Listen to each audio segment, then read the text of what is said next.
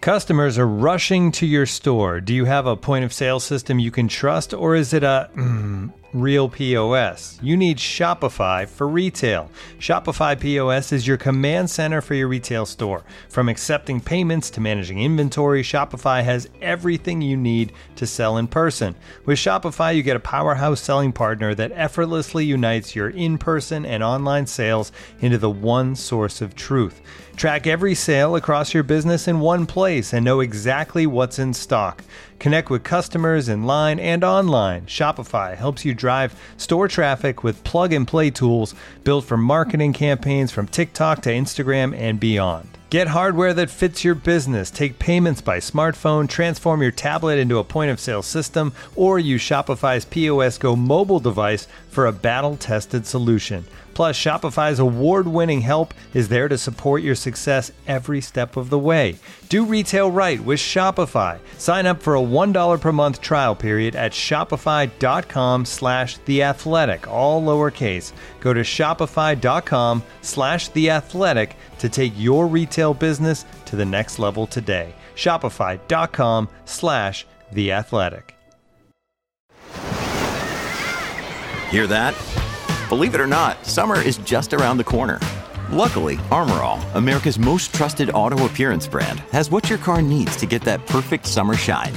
Plus, now through May 31st, we'll give you $5 for every $20 you spend on Armor All products. That means car wash pods, protectant, tire shine, you name it. Find out how to get your $5 rebate at armorall.com. Armor All, less work, more clean. Terms apply.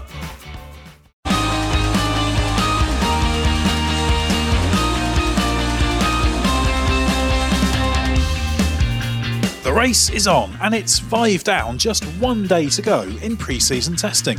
Ferrari picked up the pace today, Mercedes faltered, and Red Bull upgraded, while Racing Point continued to look like the class of the midfield.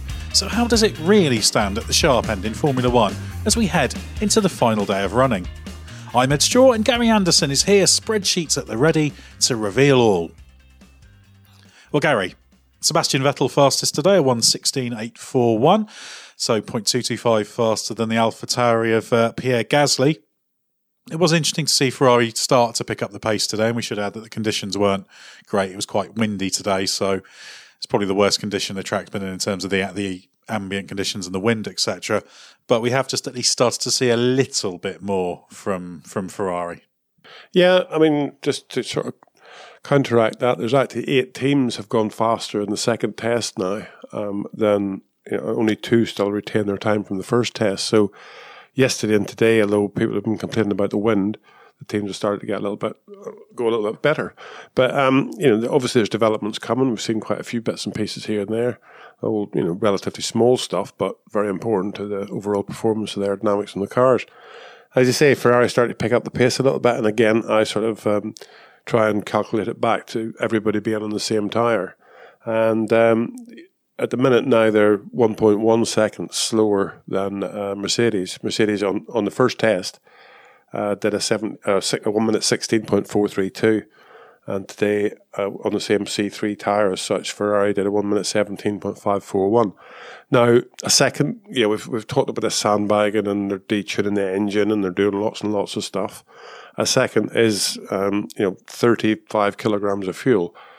Practical solution, to be honest. It's not the end of the world. They did do their lap time on the C5 tyre, the softest tyre here, and obviously I do the calculations back to try and make everybody what their lap time would be on the C3.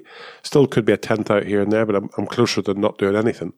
So it's not impossible to see Ferrari catching Mercedes. They're downplaying a bit themselves. They're not happy. They're even saying, well, Racing Point could be a trouble for us at the beginning of the season. And I think they genuinely could be. Tomorrow's a big day, last day of the test for everybody. I'm sure we'll see what we might call some performance runs. James Allison said that tomorrow's the day for them to do a bit of that. They didn't have as good a day today as with the Mercedes as in the past. Like Vettel, they sort of visited the gravel trap a couple of times. Lewis had a spin, and then it all fizzed out on him for some reason. I think it was probably an oil pressure sensor or something. But these things are buried so deep into these engines that, sometimes you need to change the whole power unit just because you've got a sensor problem. But I still don't know where we are, to be honest, in reality. The body language of some of the teams is good. The body language of a few of the other ones is a bit sort of lazy. And Ferrari is one of the lazy ones. So they're either playing it down really well or they just haven't quite moved forward the way they thought they had. It's still kind of looking where we were talking about last week that, they're not going to be seconds down, but there could be some tense in it. And just to put a bit more meat on the bone, Sebastian Vettel was speaking after today's running, and he was saying, well, the Mercedes looks more at ease, as if they're not having to try quite so hard, shall we say, has Mercedes as favourite. But at the same time, he's saying he's not particularly worried. So, mixed messages coming there from Ferrari. So there's clearly some mindset of they're trying to portray a certain image, and it may not be that we really start to get a better feel for them until Melbourne. But I think I'm inclined to agree with kind of your position that, if a car's got the pace in it, it does start to kind of hint at it a bit more strongly. And, a quick car's a quick car, and it will be going quicker. And the windows we've seen the Ferrari operating in, it comes down to that question of whether they are running with a engine mode a second down on where they could be for their longer runs, etc. And it just makes it very, very, very difficult. I still find it quite hard to believe they're going to be behind Racing Point, but I do take your point that if we take everything on good faith, then it does look like they could be struggling. So a little bit of a mess there. But you mentioned Mercedes. Obviously, they missed out on a chunk of running. Lewis Hamilton, I think he was on his 15th lap of the afternoon, having taken over from Valtteri Bottas, pulled off at turn 5 and was taken back to the garage and never seen again. Some kind of oil pressure problem. As you say, it can be a sensor. I mean, whatever happened didn't happen because the sensor kicked in. Sometimes it's a sensor problem. Sometimes it is indicating a real problem. But losing big chunk of the afternoon, that's the first real negative we can say about Mercedes in testing so far.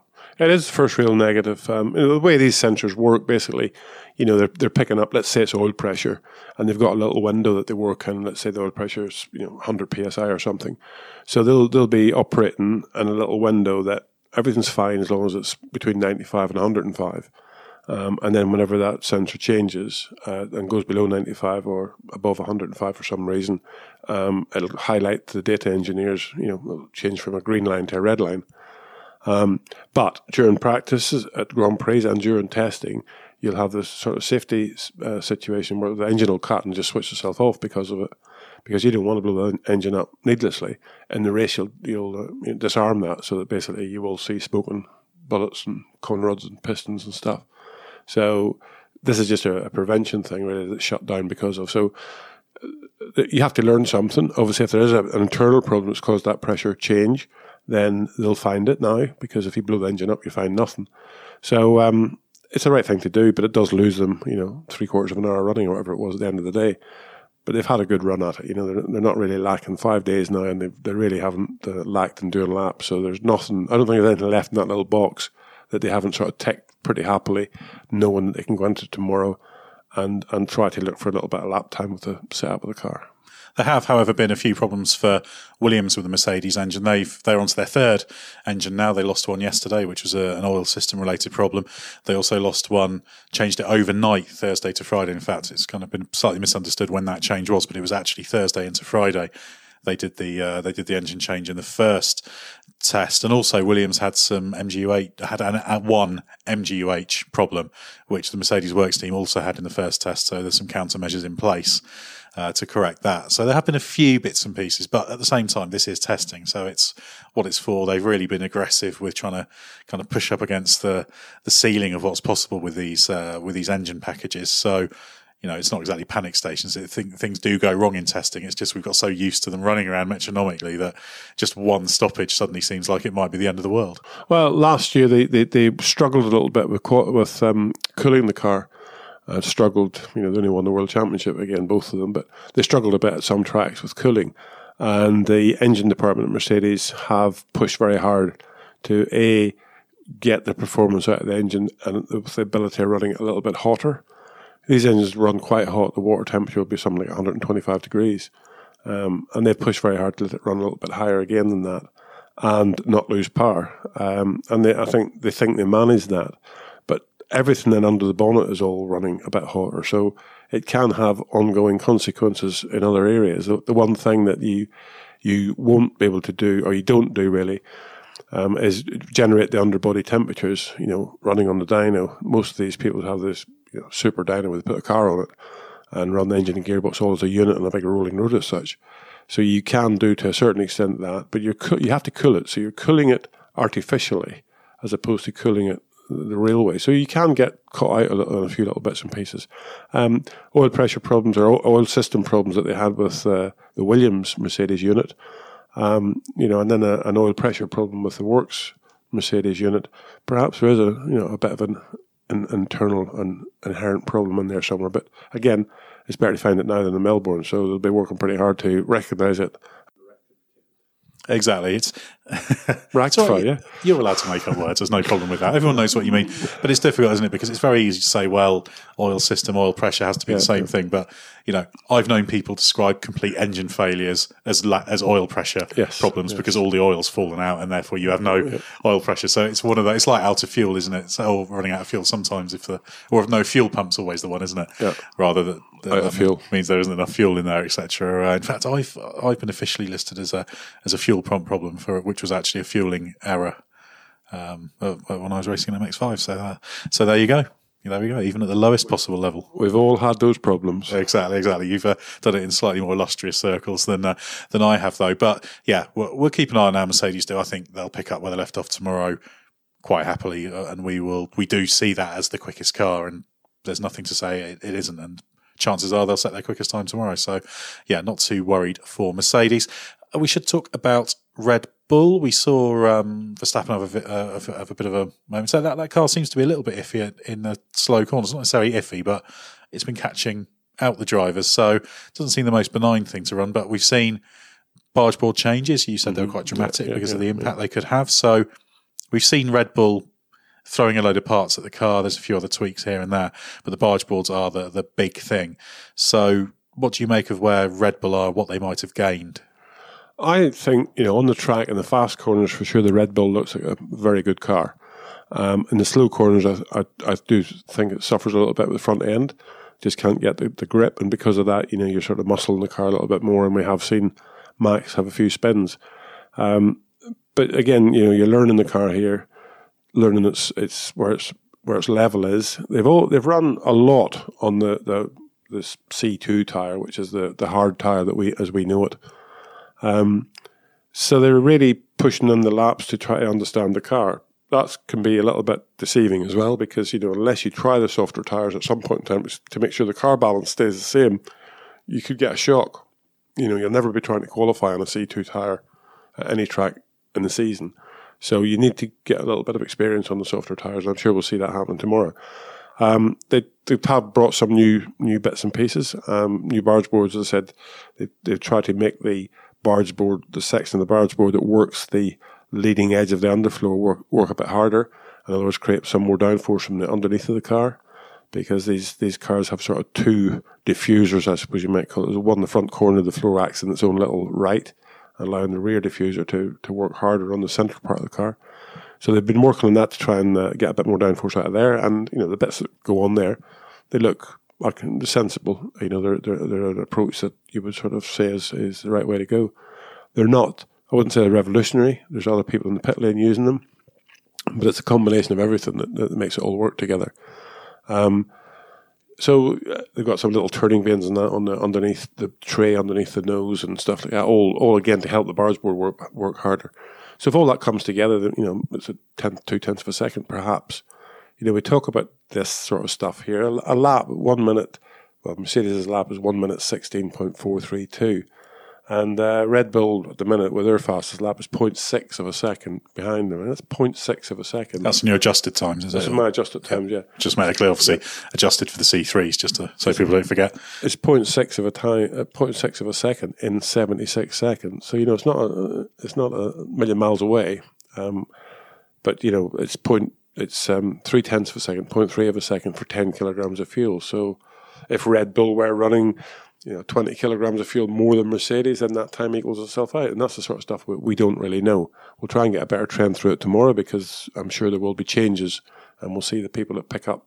Some people will run lower fuel tomorrow, and we'll see the sort of offsets and who stands still and who goes forward. And then you can usually get a bit of a picture as to what people are doing. So, Red Bull have been putting bits in the car, and, I think they've probably got a better car now than they had when they came to the test. I guess the hope there is that they proved the basic package quite nicely, and then if you can, throw the barge boards on, work everything harder, get the airflow accelerated, then the hope is that you'll get the commensurate rise in downforce and therefore for pace. So if their package is working as hope, that's the big question now. And the fact that there've been a few spills in the slow stuff does make me wonder if it's 100% solid, but. Again, that's what testing's for. Yeah, I mean, there always will be. The thing about testing here is it's a pretty safe track, especially when Max was spinning to turn 13, which is just before the slow chicane. And, that's the main thing. He's gone off a couple of times at turn 7. So fairly quick left-hander. One of them was because they did a fuel run-out test and it ran out of fuel at the wrong time.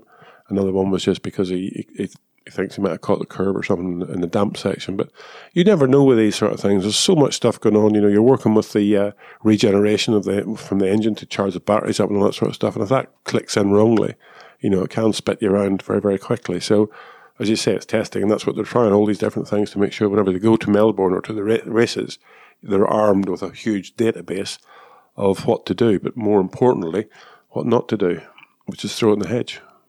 Well, we'll have a very momentary break, and then we'll be back with some more analysis from testing. Well, Gary Anderson, let's have a look at some of the midfield runners. And I guess the big question there is we've seen this consistent pattern of Racing Point looking very, very strong with their pink Mercedes, as it's become known, and that it is unashamedly a copy, basically, of the aero of the 19 car, although we should stress that you're not allowed to have any data transfer or anything. It has to be they take photos, they study it, they do their own version, and then iterate through with that. Can we at the moment say that Racing Point has got a bit of a gap in that group, do you feel? Because they've just been running around, it's working really well, the drivers seem happier with it, or do you think that still your McLarens, your AlphaTauris, your Renaults, maybe even your Alfa Romeos that have had some had some quick moments through testing, but I'm not completely convinced about that there is a bit more to fight for going on there? Well, I genuinely think that Racing Point have made progress. You would expect them to make progress, even if they stuck to their old concept, because they have had some good seasons, and over the financial problems they had with when it was Force India and being bought out and all that sort of stuff, it does knock you sideways a little bit. And it was on average the 9th fastest car only last year. It did improve a lot, but it was a tough season for that team. It was a tough season, and as I say, the recovery from almost going out of business does take a bit of time. So that they made the decision this year to follow the Mercedes route, and not the wrong decision, because Mercedes just won 6 world championships in a row. So you can't really do that. You wouldn't really look at the Alfa Romeo and say, "I'm going to copy them." You would look at Mercedes, and they use a Mercedes engine, they use a Mercedes gearbox, they use Mercedes uprights. So that whole package, knits together quite nicely. Now, as you say, you've got to create your own aero surfaces, and they're adamant they've done all that stuff. So we've got to believe them that it's all true. The car looks very visibly like last year's Mercedes. Again, you can do that from pictures, and you can do that because you've optimized it from pictures, and you've just kept going and going and going until you've found the solution that's actually better than your own concept. So Racing Point, I think, are genuinely a contender. They've done all their homework here on running the car on more or less on the C3 tyre, the medium tyre. So they're one of the teams that have had least calculations to do with on any other time. So they're the most real, obviously, other than fuel load. They started off the test day 2. Perez did a 1:17.347. That's the first test. And today, Lance Stroll did a 1:17.118. So, they haven't moved forward during the test, let's say. They haven't moved forward very much, just a little bit of trimming here and there in the car. I still think there's something in there for them. And I do think that you might see them be the top of the midfield and close the gap a little bit to whoever's, the third team obviously we expect it to be Mercedes, Red Bull and Ferrari, those top three, and then a little bit of a gap to the next ones. And I think Racing Point might just shut that gap a little bit and be ahead of the midfield. Yeah, it's interesting to look at. I mean, McLaren had an interesting day today. Lando Norris was fifth fastest, but he did also set a lap time on C2s that was damn near identical to the fastest time he set, just fractionally back. So that indicates it could have gone quicker. That seemed to be quite a good lap in not great circumstances with the wind, etc. So I asked him about that, and he did say that they were starting to get a bit of a feel for the car in sort of a qualifying scenario. But I stress that doesn't mean low fuel. It's just the methodology of qualifying, going out and leaning on it a little bit, trying to get the absolute most out of the tyre. But yeah, he was relatively happy. He said that there's some areas of the car that haven't improved as much as he hoped. There's others where it has improved, and obviously they're still giving away a lot to like sort of Mercedes. But overall, they seem sort of cautiously optimistic. But I'm not sure they're totally convinced about where they are. What do you make of Renault, which is that other team that really needs to be up there? It's been a bit hard to be sure where they are, isn't it? It is really, and again, they've been in and out with tyres, different tyres, all sorts of stuff. I've got them just behind Racing Point at the minute as fourth fastest in the overall test so far. 0.9 of a second away from Mercedes. But their best lap that they did was in the first test. Second test, they haven't gone better than that, and they've tried quite a few different tyre combinations and stuff now. So even the calculated stuff from the different tyres. The car looks to me, the car looks like a step forward from last year's car as far as the package is concerned. All the bits and pieces and the nose detail and that sort of stuff. But I do think they're scratching a little bit for front grip, because they've done some work here on their front wing flaps and outboard end of the front wing flaps, where they've extended the flap and they put a gurney flap and stuff on. It's all been done here. It wasn't there to begin with, really. So they've exaggerated that area a little bit, and that's one area that can give you decent low-speed front-end grip, because whenever you turn the steering wheels, the front wing opens up and works harder. So I think that they are looking for front-end. Watching them through turn 3 out in the track, they're the one team that I would say you can see that they've got a bit too much understeer through there. The cars all look, from the front to the back, the cars all look fantastic. 3 or 4 years ago, you're going out there and you're seeing some of the strangest looking devices you've ever seen in your life, all snapping sideways and all over the place. But you don't see that now anymore. You just see the car, the car's running a little bit wider. It just doesn't quite have the grip of the quicker cars. And in the Renault's case, it has, front ends just going away that a little bit more understeer, which takes you out near the marbles from the tyres, especially around turn 3, was a lot of marbles there. So the nearer you get to those marbles, the more dodgy it is. And they're probably the team that is getting closest to those marbles and suffering the consequences on the odd lap where they get on them and there's no grip there at all. Yeah, I did ask Esteban Ocon today about the kind of front limitation, which he sort of, as they always do, they go slightly obfuscated answers. But he said, well, we've been experimenting lots with setups, so sometimes that's a limitation, sometimes it's otherwise. So he said it wasn't true that they're limited there, but I think, that it's quite consistent what we're seeing on track. So, it remains to be seen what they can make of that. But the fact that they kind of did go the wrong way on with their setup today suggests to me they haven't got a proper handle on exactly what they're trying to do. And sometimes you get that, don't you, with a car that isn't quite right, and they've changed the front end concept a lot. So maybe they haven't got complete control over the airflow as they want. And when you see a lot of sort of setup changes and they're not entirely happy with it, sometimes that suggests a team that hasn't quite found the sweet spot, and sometimes that's because the sweet spot isn't there. Yes, I mean that's what all the different setup stuff's for. But the thing about it is that the top teams, let's say Mercedes, Red Bull, and Ferrari, obviously, they should be able to come to the track with a setup that works pretty quickly from simulation. You take all the tyre data, which every team has. You take your aerodynamic data, which all the aero maps and stuff, and you feed it into your simulation tool. All your spring stiffnesses and all that stuff, and you optimize the setup around it. You can change the springs, all that stuff. It's all just a click on a keyboard, to be honest. The things that you can't change quickly are the aero map, and if you haven't got an aero map that sort of gives consistency in the car, then suddenly when you're driving it, the driver's moaning about the inconsistency. your simulation might not show that because you can sort of trap the car in a little window where it'll work quite happily with springs and stuff. But whenever you drive it on the track, it's not quite as easy as that. So to me, Renault are here. They haven't got the handle on the car they've got right now.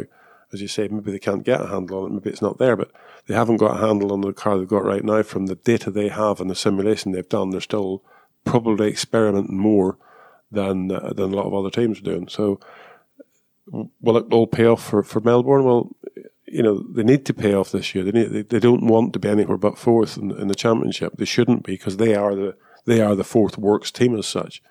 So they need to make it work for them. And again, they've never really hidden from showing their hand. So I think they're one of the teams that will give it a bit of a fling tomorrow. We should briefly talk about the teams that have kind of been ranked down towards the back as well.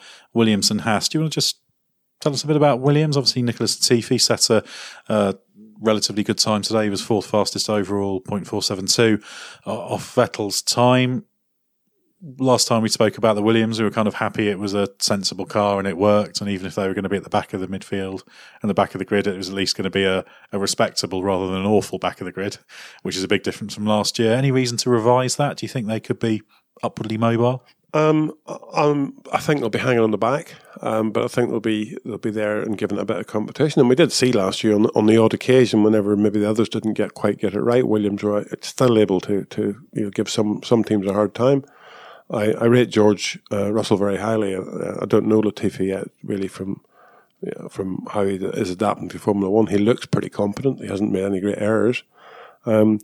So as a team, I think that if they can just shut down that gap to whoever's ninth, let's say, and mix it with those guys at the back that little bit, then I think they've done a fantastic job, to be honest. Because starting from where they were, they obviously had lots and lots of problems, major problems. They haven't improved that much as the test's gone on. I mean, the first test, the best lap was a 1 minute 18.16. And in this test, it's a 1 minute 18.01. So they've a little bit of time there, and my time's just showing 1.5 seconds slower than Mercedes. They're worse than that for sure, because I'm sure that they're not running they're running a lower fuel load than Mercedes, because that's as a smaller team that's what you would do. But I'm sitting here inventing that, to be honest, because I don't know. But in practice, that's what I see quite a lot of. And last year here, to be honest, the Williams was only 2.5 seconds, let's say, or 2.2 seconds. I think it was slower than the fastest time, which at that time was Mercedes and Ferrari.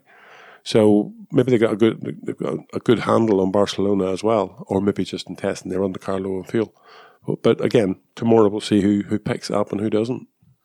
And Haas also made a bit of progress today. They've completed their first race simulation. They had tried one earlier in the test, but didn't complete it. But Kevin Magnussen managed one.